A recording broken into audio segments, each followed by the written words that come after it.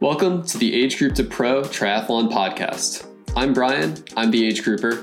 And I'm Kaylee, the pro. Our mission is to help newer triathletes go from confused to confident in their first few triathlons.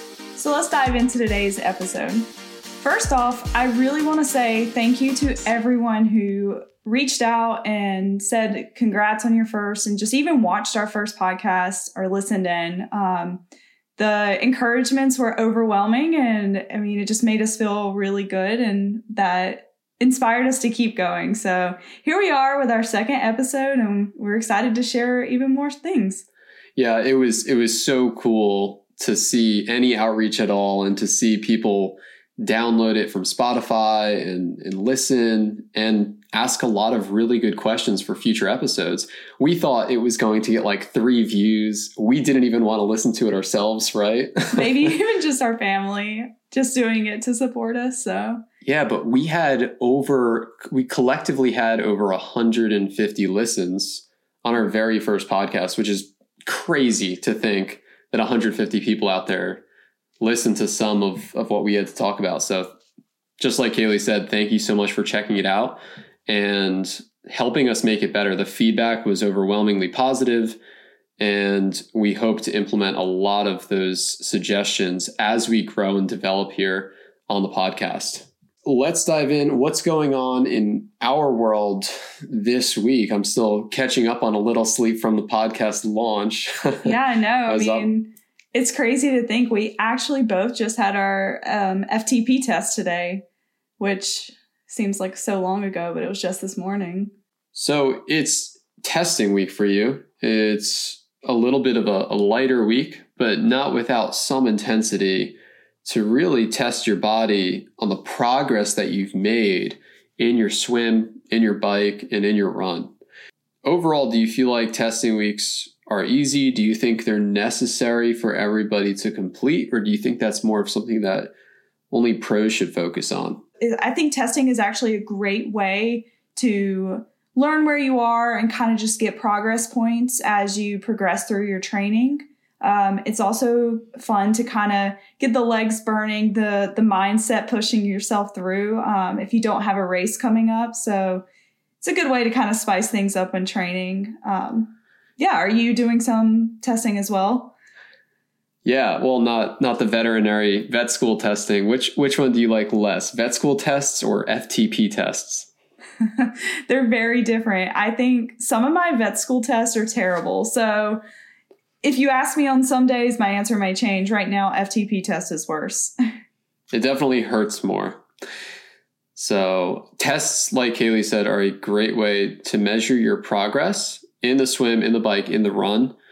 And some of the most important things to remember when executing these tests properly is, first of all, do the same test every time, especially when you're just starting out, because you have to learn how to push your body to its limits to find things like threshold and functional power in those numbers. And if you change up the type of test, then you can't compare every 3 months, every 6 months to see your progress, right? Yeah, no, it's definitely something you have to kind of consistently pick one and stick with it. I would say when we were first getting started, what was one of the first tests that you came across that I feel like we both ended up sticking with?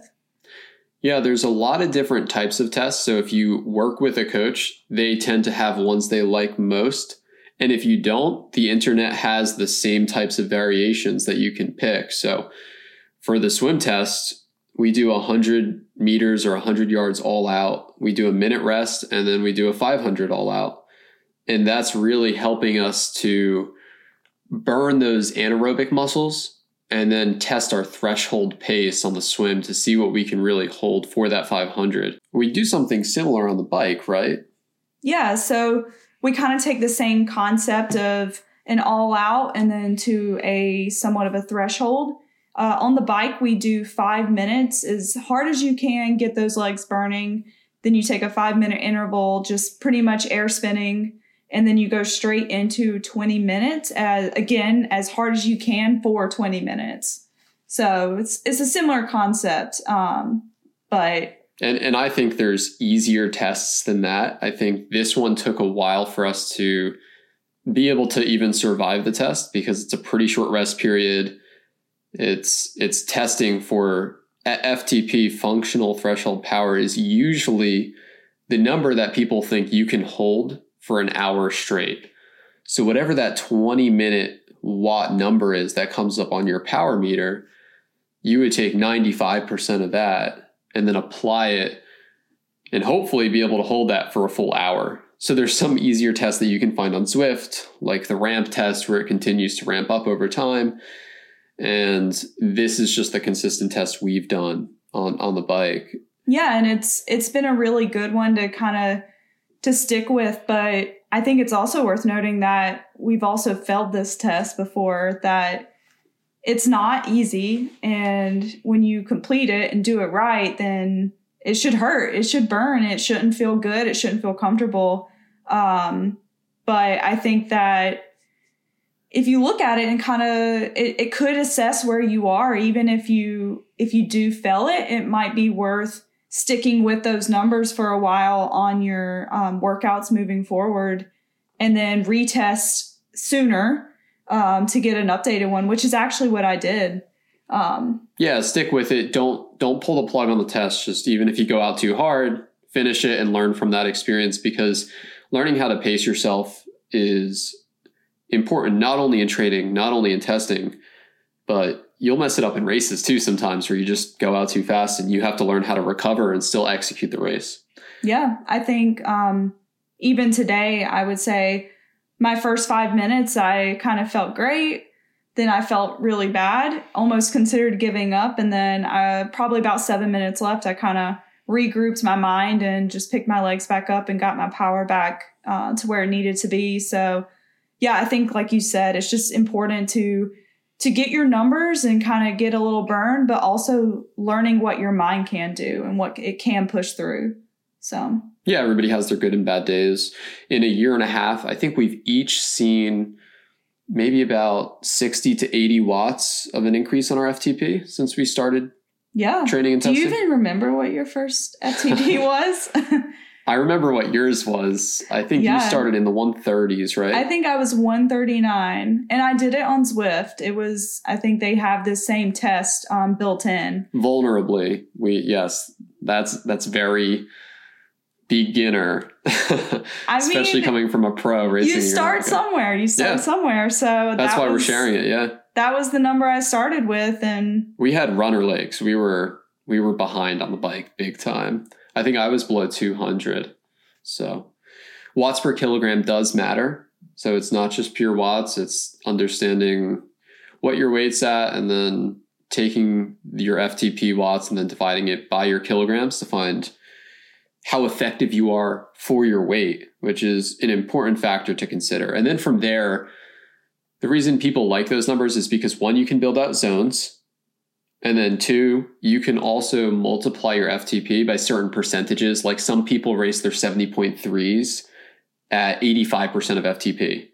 A lot of times I'll hear race an Ironman at 73% of your FTP. So it really gives you guidance of a range of not to blow up. So yeah, I think that's actually something that people have asked me about biking, and how do you even learn to do a biking workout? Because I mean, if you don't do anything like triathlon or cycling competitively, I think most of the time your experience on a bike is just getting on, pedaling around, and just kind of having fun with it. So learning to apply intensity, structured workouts, it's actually pretty hard. And so I often will recommend to them that investing in a power meter is actually something very much worth doing somewhat early on, because I think it can really help give your structure to biking, learn how to work your power zones that you can get from this FTP, build out some workouts. And then, like Brian said, super important,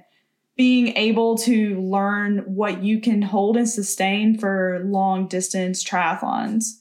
Or short distance triathlons. Yeah, I guess short as well, but you're the expert on those. Yeah, so the power meters we have, it's built into our pedals of our bicycle. They're just Garmin power pedals, and then we have Garmin devices that link up to our power. There's 1,000 different options. We're totally happy with ours. And again, consistency, just like with testing, make sure your power meter is consistent and you calibrate it. You will see different results indoors versus outdoors. So test consistently. Yeah, I guess making sure it's the same setup, because we have found our Zwift numbers are usually not as good as our outdoor numbers, whether that's because indoor stationary trainer versus like even the momentum you can get from moving side to side. But yeah, that is something we have found through testing. Especially early on. And then same for running. Do your best to test your runs on a similar loop. If you don't have a local track, we always do our testing track-based. That way it's consistent lap to lap.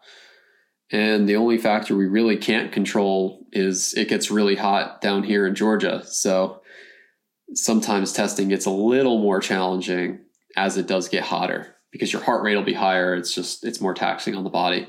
Yeah, there definitely comes a point in Georgia where no matter what time you're getting out there, it's just going to be really hot and humid. So yeah, there's a lot of factors that can come into play for how those tests go. But I think one other important thing is to treat it like a test. So try your best to make sure you're fueling properly, getting enough sleep going into it, and kind of taking it seriously beforehand too. Yeah, I think everybody approaches it a little differently. I used to take it so seriously that I'd psych myself out. And I think after a year of really pushing it in training, to me, it's just like an easier version of a workout, which is the nice thing about testing week, where you went from 23 hours last week. Yeah. And then this week, how many hours do you have mapped out? I think it's only 12, 13, somewhere around there. So. Right. So the testing and the taper, it keeps some intensity on the body, and it allows you to somehow recover at the same time when you pull back. So that's our testing week going on so far. We had a crazy experience on the way to our FTP test this morning. We'll tell the story just in case the B-roll footage doesn't sound good, but essentially, do you want to tell the story? I mean, this has never happened to me before, nor have I ever heard it happening to someone. But we got in the car today and opened the glove compartment, and this is where I keep all of my nutrition. I feel like a normal place to store extra bars, some crackers, different things. And one of the LAR bars was just halfway, like the wrapper was eaten through and half of the bar was ate. And we kind of just sat there and looked at it and looked at each other. And I was like, I didn't do that. Did you eat that like an animal? I mean, yeah, he literally thought I had just nibbled on it until it kind of eventually dawned on us that this probably actually was an animal. In the glove compartment. And there were 4 peanut butter crackers missing, too. Which I did not eat those. 4. I mean, it has to be a family of mice in my car.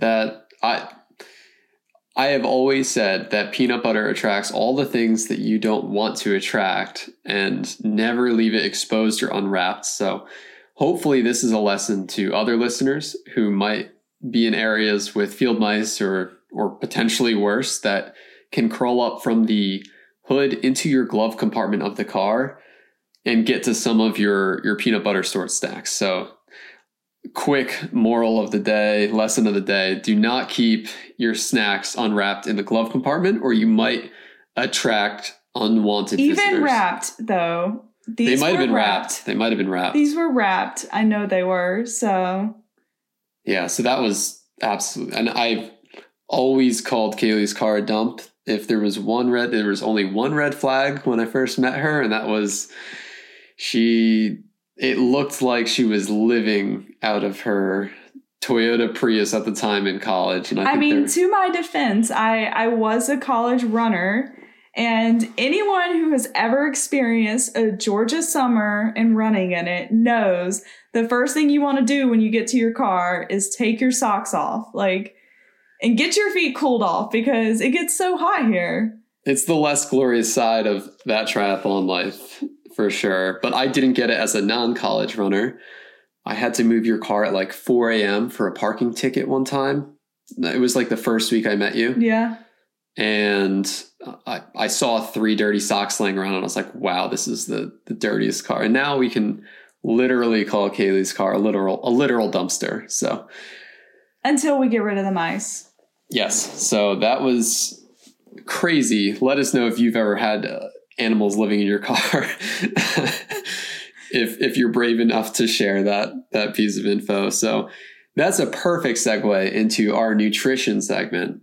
We received some really great questions that we'll go through now on the podcast of different listeners. And as somebody in undergraduate, she asked you, how do you maintain nutrition and keep up with so many calories on the go? Like, I know for a fact that your day is over 12 hours tomorrow out of the house.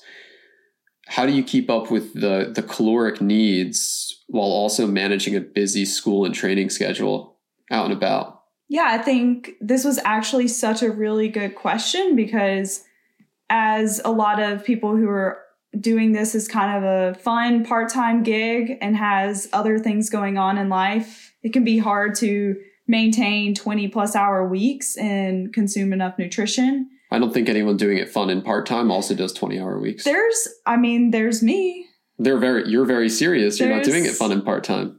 But it's still a good thing. I mean, even if you're not going for 20 hours, I think you can still need nutrition to even hit back-to-back workouts. So. Well, to contrast that, pro runners might train 11 to 13 hours at the most, and they're still ravenously hungry. So that's true. It's not about the hours that you're training. It's about, how do you maintain your nutrition when you're on the go?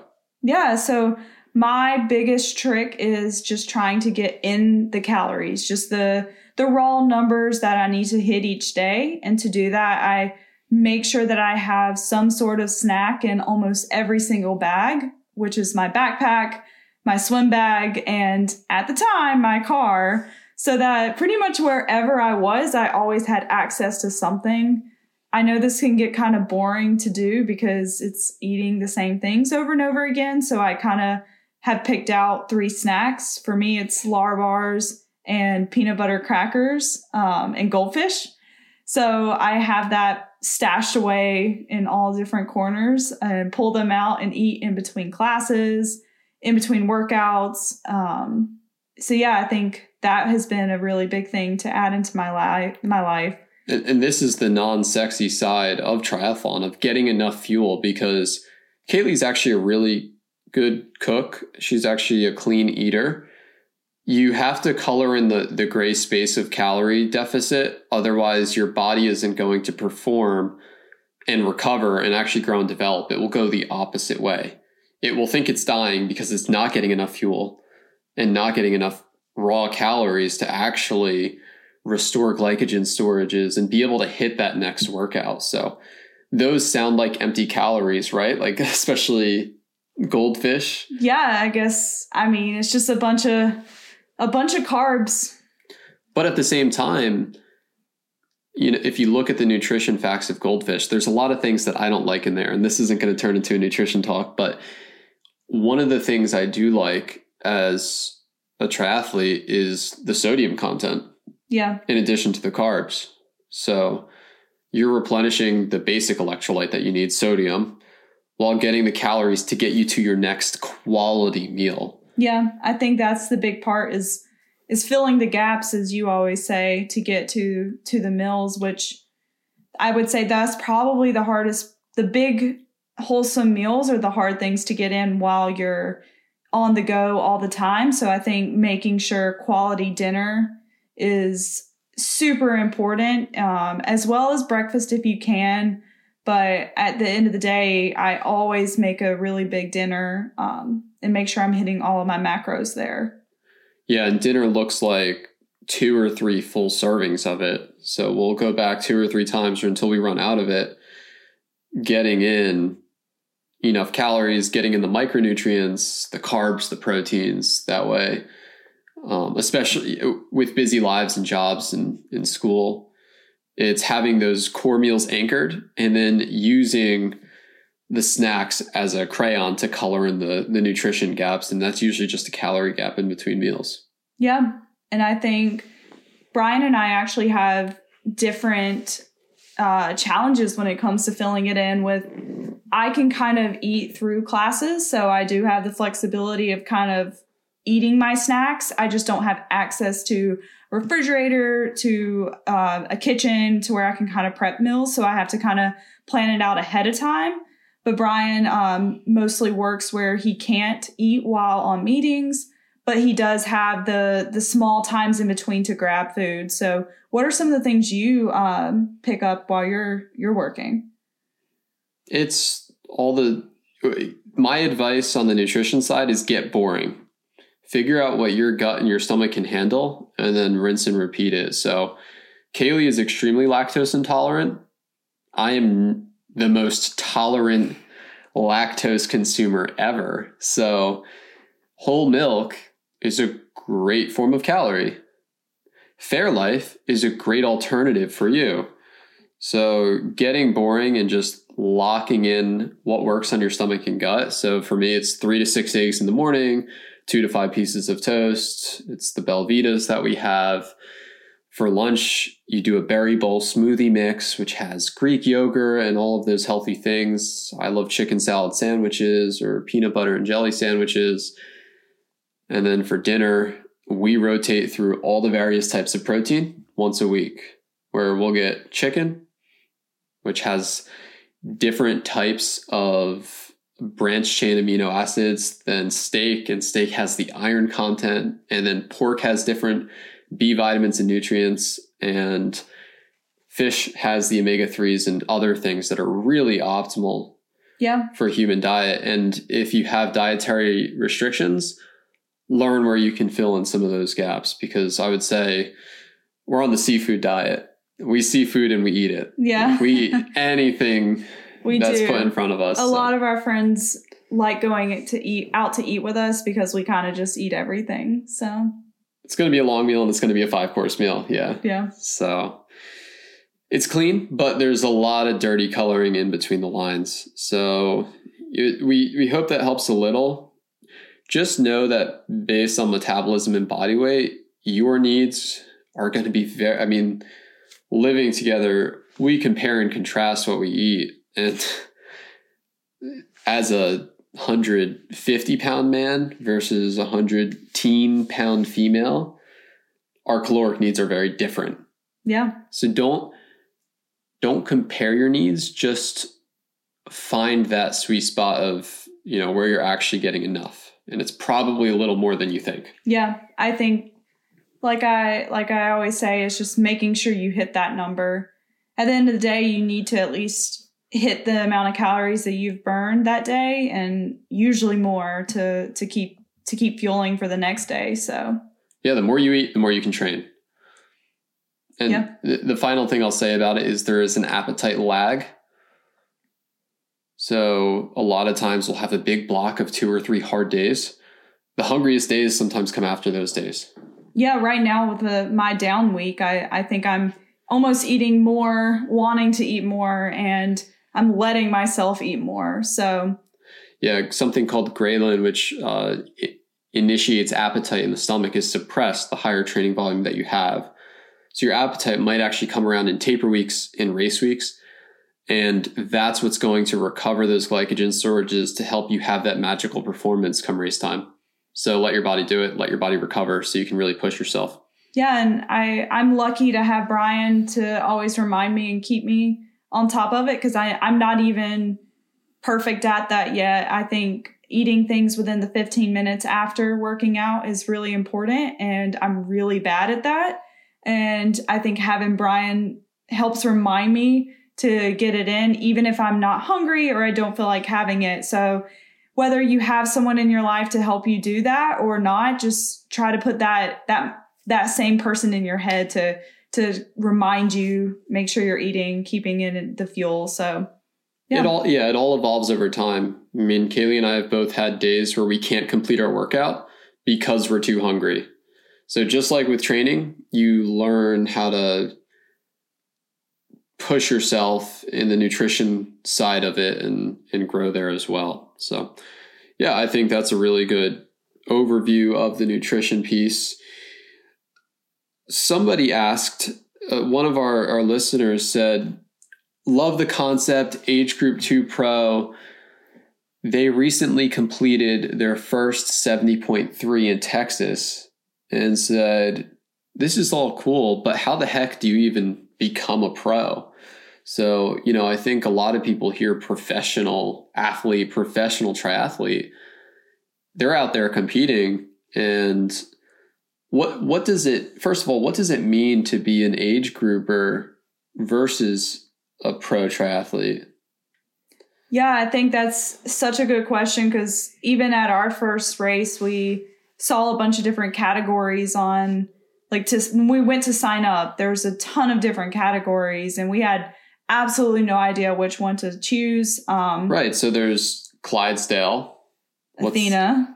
What's Clydesdale? Clydesdale and Athena Clydesdale is going to be males, Athena is going to be women, and they are over a certain weight. Right. So you can have the heavyweights in triathlon and actually compete against people. There's a weigh-in, which to me is so cool. It's like you're an endurance athlete over a certain weight class. It's like being the heavyweight boxer, right? Yeah, it's like a whole different class. So but those are two options, and then you have your age group. Your age group, which means what? Going to divide you up based on every 5 years. Or so, yeah. So it's about, for me, I would be in the age group of 25 to 29. Brian would also, that's his age group. So it kind of just works barely. up. It works up in increments like that, though. And so you then are competing against anybody that age of the same male or female. It's gender separated. Well, yeah. So male age group, female age group. Right. And then some places will have overall titles as well. And then there's certain races, not all, but certain races have a pro category. So can anybody enter that? So the pro category is for only people that have what is called an elite license, at least for an American. Every nation has different requirements to get their elite or professional license, and then they can show proof of that at any professional event. So I think we would only be able to really touch on the American qualifications, but yeah. So your country has to give you permission. So for the United States, it's USAT, United States of America Triathlon, and they have to say, okay, you're allowed to race. So knowing that not anyone can sign up to be a pro, you have an elite license from the United States of America based on the criteria that you hit. Yeah, so USAT actually has a really great document with lists of ways to apply for your elite membership. And it's actually really a great way to kind of read through and understand what you can do or what goals you have to achieve to be able to make that jump. Yeah, there's several different ways. There might be 8 ways in the United States. I'll put the document link below our YouTube for this episode. That way you can read into them more. One of the most common ways is when you're racing the same field distance as a pro, if you're within 8% of their time and one of the top finishers at 3 or more races in a calendar year, you're allowed to apply for your elite license. So I know that's a really common way when racing in Ironmans to compare yourself to see how you stack up against the pro field. And if you're close enough to the winning pro, then you're allowed to apply that way. Yeah, the different ways are very specific. And I know that when I was going through this process, the USAT members or people were super helpful with me and responsive to email. So I know that if you ever have questions about it, you can always reach out to them. And I think they're super willing to answer. For me, the way I got it was the race this was for Clash Daytona in December. It was a big enough event that had a certain prize purse with professional athletes there. And by winning the age group, it allowed me to have the opportunity to apply for it. And there's also a point system, right, throughout the year? Yeah. And on top of that, you have to you can have scored over, I think it's like 106 points, which is kind of just a scoring system that they give to each of your races. And if you have had 3 races over, it's like 106 points something, then that's another way that you can qualify to apply for it. And we were doing races all year and didn't even know that this website existed, that you were being scored. Yeah, we got to the last race of the season and someone was like, oh yeah, we've been following your scoring, Kaylee. It's so good. And then we checked mine and it was less good. But it's a system where they're not just ranking the pros on PTO, but there's another website. Again, we'll link it in the description in our YouTube, where you can check how you're ranking based on the difficulty of the course, based on the strength of field, similar to the pros and things like that, to see how you stack up. Yeah, it'll show your ranking against other people in the nation in your same age group. So it's kind of fun. It's like if you're a competitive person, it's kind of a fun way to watch yourself move up in the rankings against other athletes that are similar to you. So yeah, it's really cool. We'll have to put a link so other people can go check out where they're ranking. And it's nice to know either way, because if you have ambitions of doing it more and more competitively over time like us, know from the very beginning what it's going to take in order to step up to the elite field. It was like the first thing I figured out when getting into triathlon.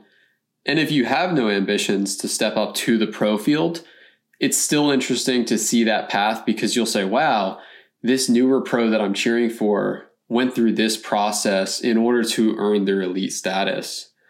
A cool story I heard on this is allegedly Lucy Charles Barkley was actually denied her elite card the first time she applied from Britain. Wow. They turned her away before eventually becoming one of the best pros. So that was... try again, right? Yeah. I guess keep going and keep working. So yeah. So very cool. It's there as of 2021, there were 471 American pros, men and women, registered with an elite license. So there's around 470 professional triathletes in our nation, at least. And that will cover both short and long course, right? Short and long course, male and female. So that's a big spread. At Oceanside this past weekend, we saw 72 male pros alone registered internationally. But yeah, it was a huge field. Yeah. So if you have any follow-up questions on that, feel free to ask on Kaylee's Linktree. We put up a questionnaire there. But that is that's the high-level journey way that Kaylee became a pro in long course triathlon and then registered with Ironman from there. So let's talk about our fun little section. We actually got some compliments that people were like, wow, I never knew that TryHard hair product existed.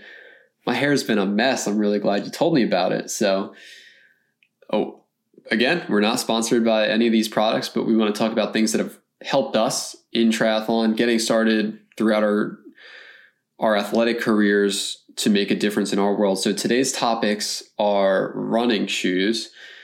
We won't badmouth any shoes that haven't worked for us. If you want our opinions, ask us directly. But there have been shoes that have made a positive impact for us, whether it's getting more miles in without injury or going faster. So let's start with, what's the fastest shoe that you've run in for either high-end speed work and racing? So I think the fastest shoe I have found so far that has worked for me has been the Nike Vaporfly. I think I've had the first and second. Is that now? So, or You just had the two of first? the second editions. They're both second. Okay, Yeah. so I've only ran in the Vaporfly 2s. Correct. And I mean, they truly make me go faster, or if nothing else, I can go faster with less effort is how it kind of feels. That's the best way to put, the Vaporfly 2s. And you've also ran in the Alphafly 1s. This isn't bad-mouthing them.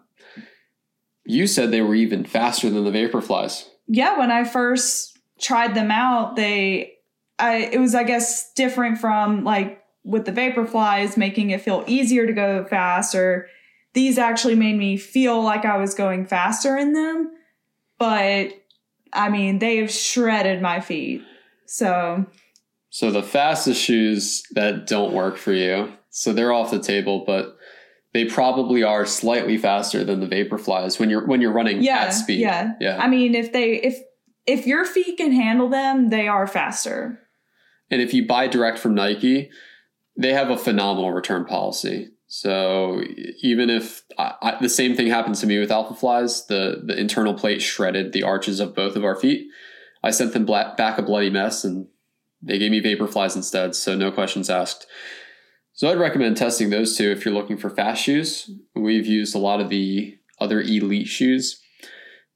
What makes the Vaporflies fast is a combination of, you always hear about the carbon plate, but it's also the foam, which is something that was missing in the mid 2010s. It was always minimalist is fast, light is fast. The compression and expansion of the foam material is actually really important too. Yeah, I think that's what a lot of their research has found, is that almost the foam itself is more of the critical component than the plate. But yeah, so we've tried Saucony Pro 2s.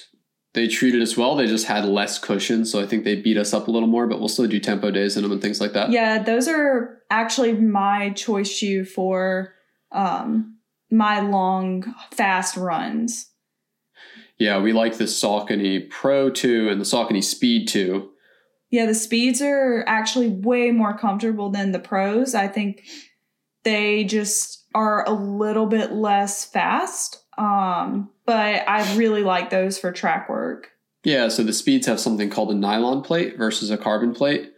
And especially if you're doing tempo work on uneven surface, so we run on a mix of gravel and asphalt, the carbon plate, if you catch a rock, can really stretch out the arch of your foot.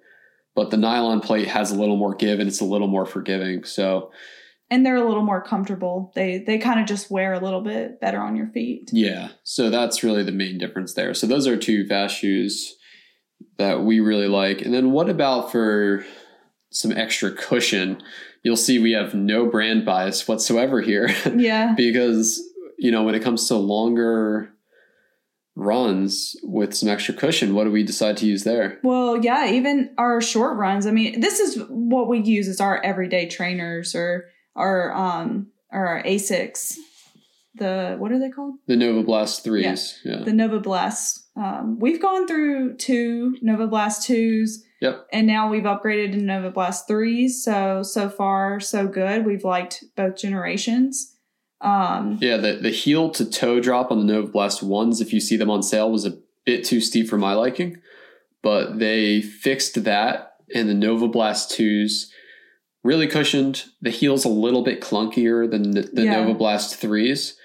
But the cushioning in them for the price point, we find really keeps our legs fresh on sort of the recovery miles, so we're fresher on the harder days. Yeah, I mean, if I had to recommend just one shoe for anyone, I would definitely go with the Nova Blast, because even though they are a little clunky and are more for your kind of just everyday training runs, I've also ran tempos and have done long, hard runs in them as well, and have hit good numbers in them. So I think that they can be used as like an all-inclusive shoe that the next day your legs aren't going to feel terrible after wearing them. Yeah, and some of that's the runner, not the shoe.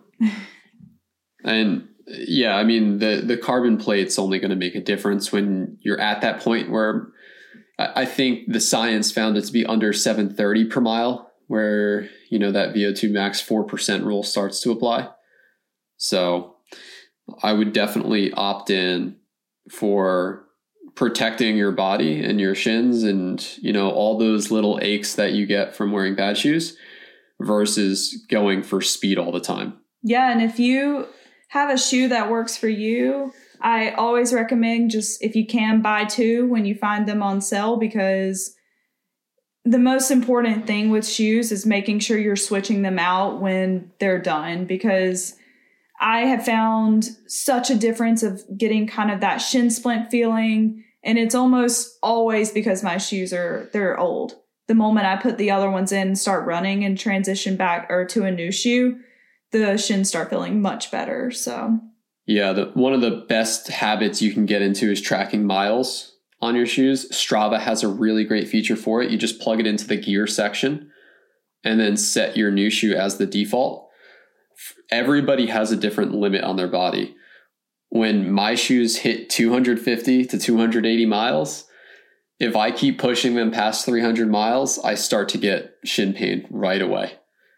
So track your miles on your shoe. Find that point where your body can't really handle the cushion that's worn down, and it will save you from injuries long term.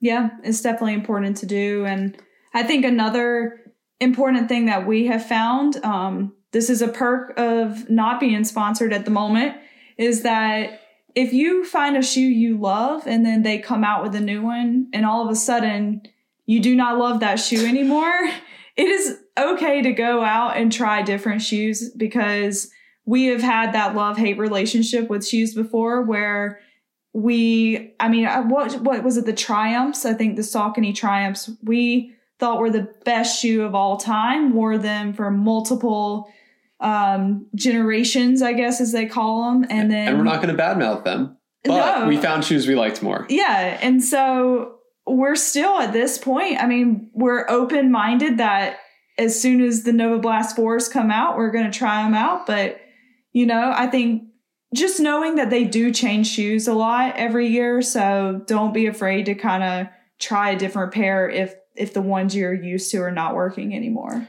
Commit to your partner, but play the field in the shoe game. It's dating, not married when it comes to shoes. Yeah. I guess for a lifetime.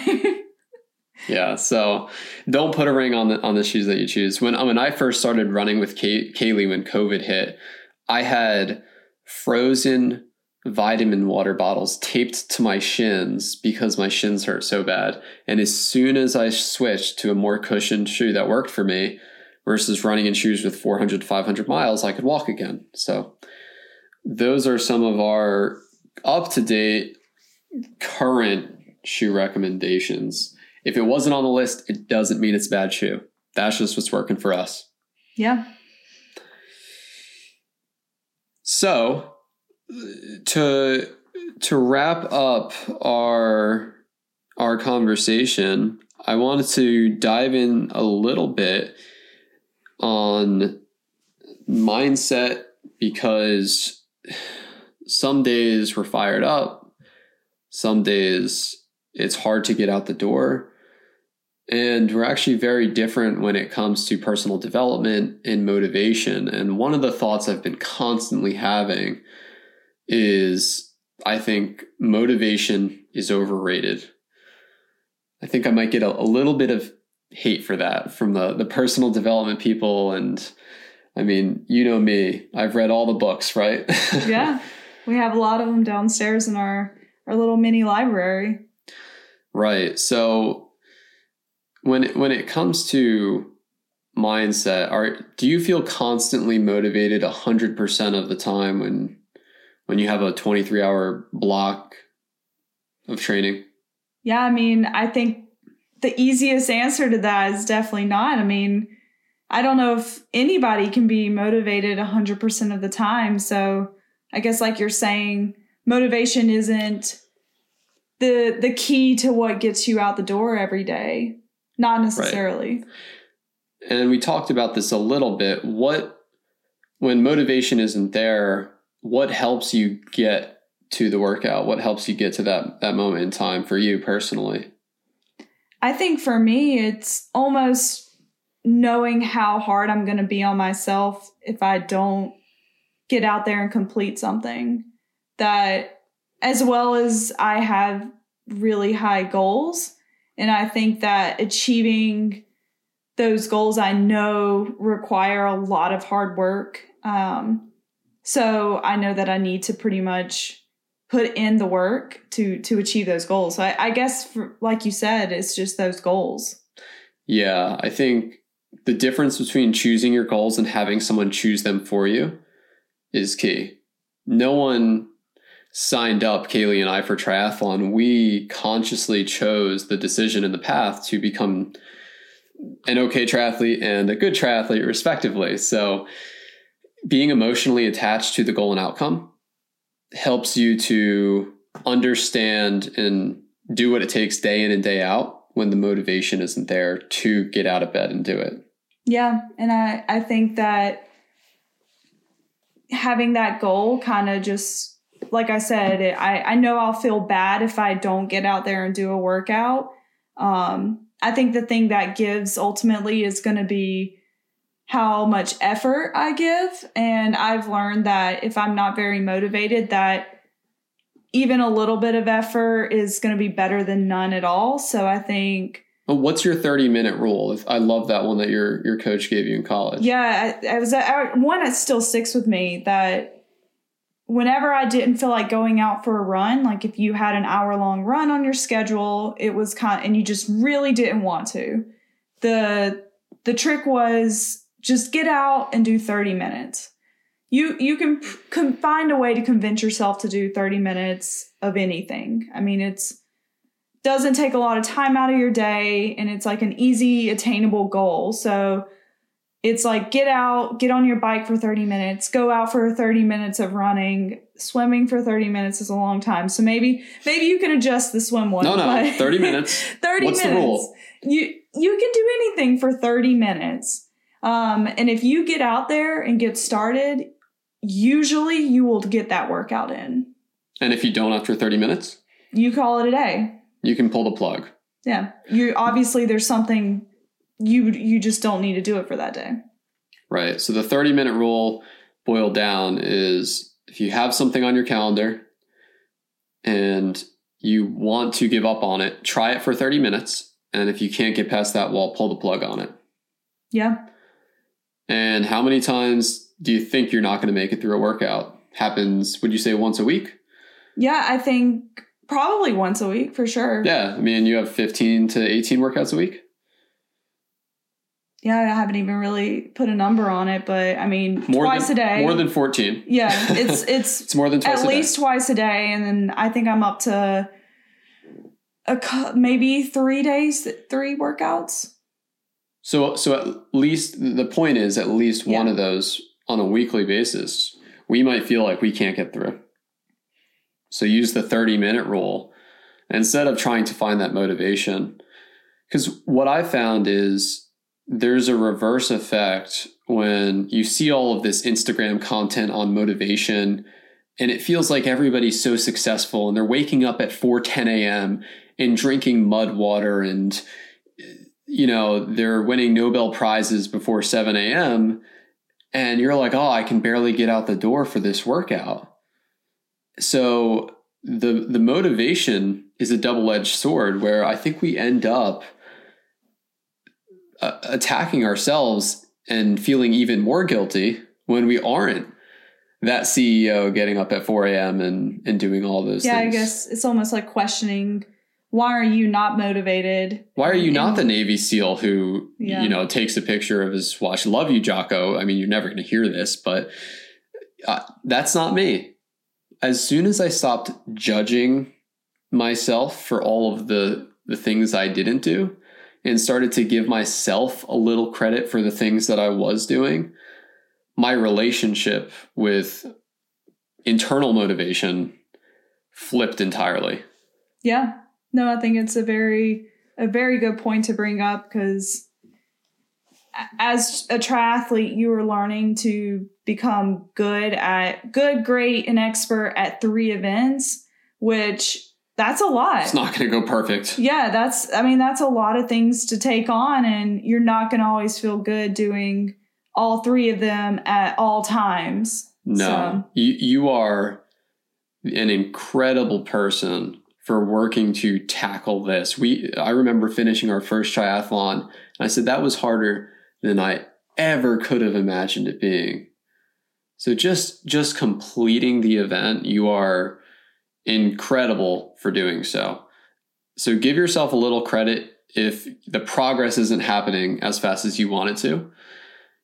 Give yourself a little break and find that internal motivation that comes from attaching yourself to the emotion of the goal.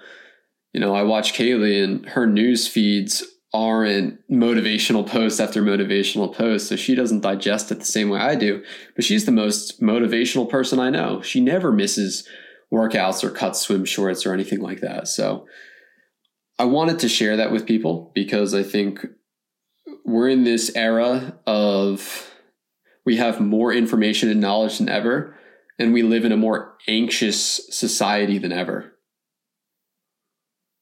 Do you see that in the people that you're around? Yeah, I think it's super easy to get tied up in what everyone else is doing and what you're not doing. So I think that's so important, and I wanted to get that message out there, because it's I mean, we started this conversation with mice and goldfish. Nobody's lives are going like they look on Instagram. To say the least. Just taking it one workout at a time. One workout at a time, one podcast at a time. And it's not perfection, but yeah, I think that's a great place to end it.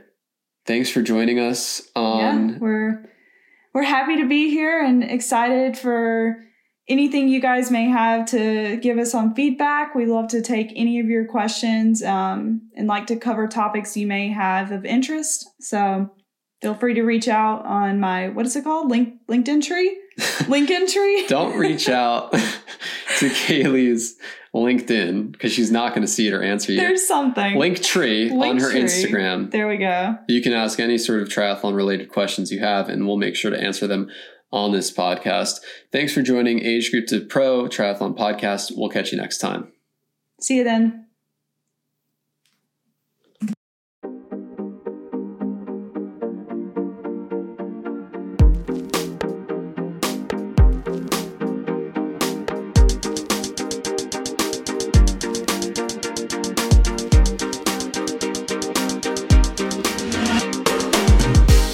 What am I supposed to say? Let's dive in. So let's dive into today's episode. Okay. And don't do a leg slap. Look at that.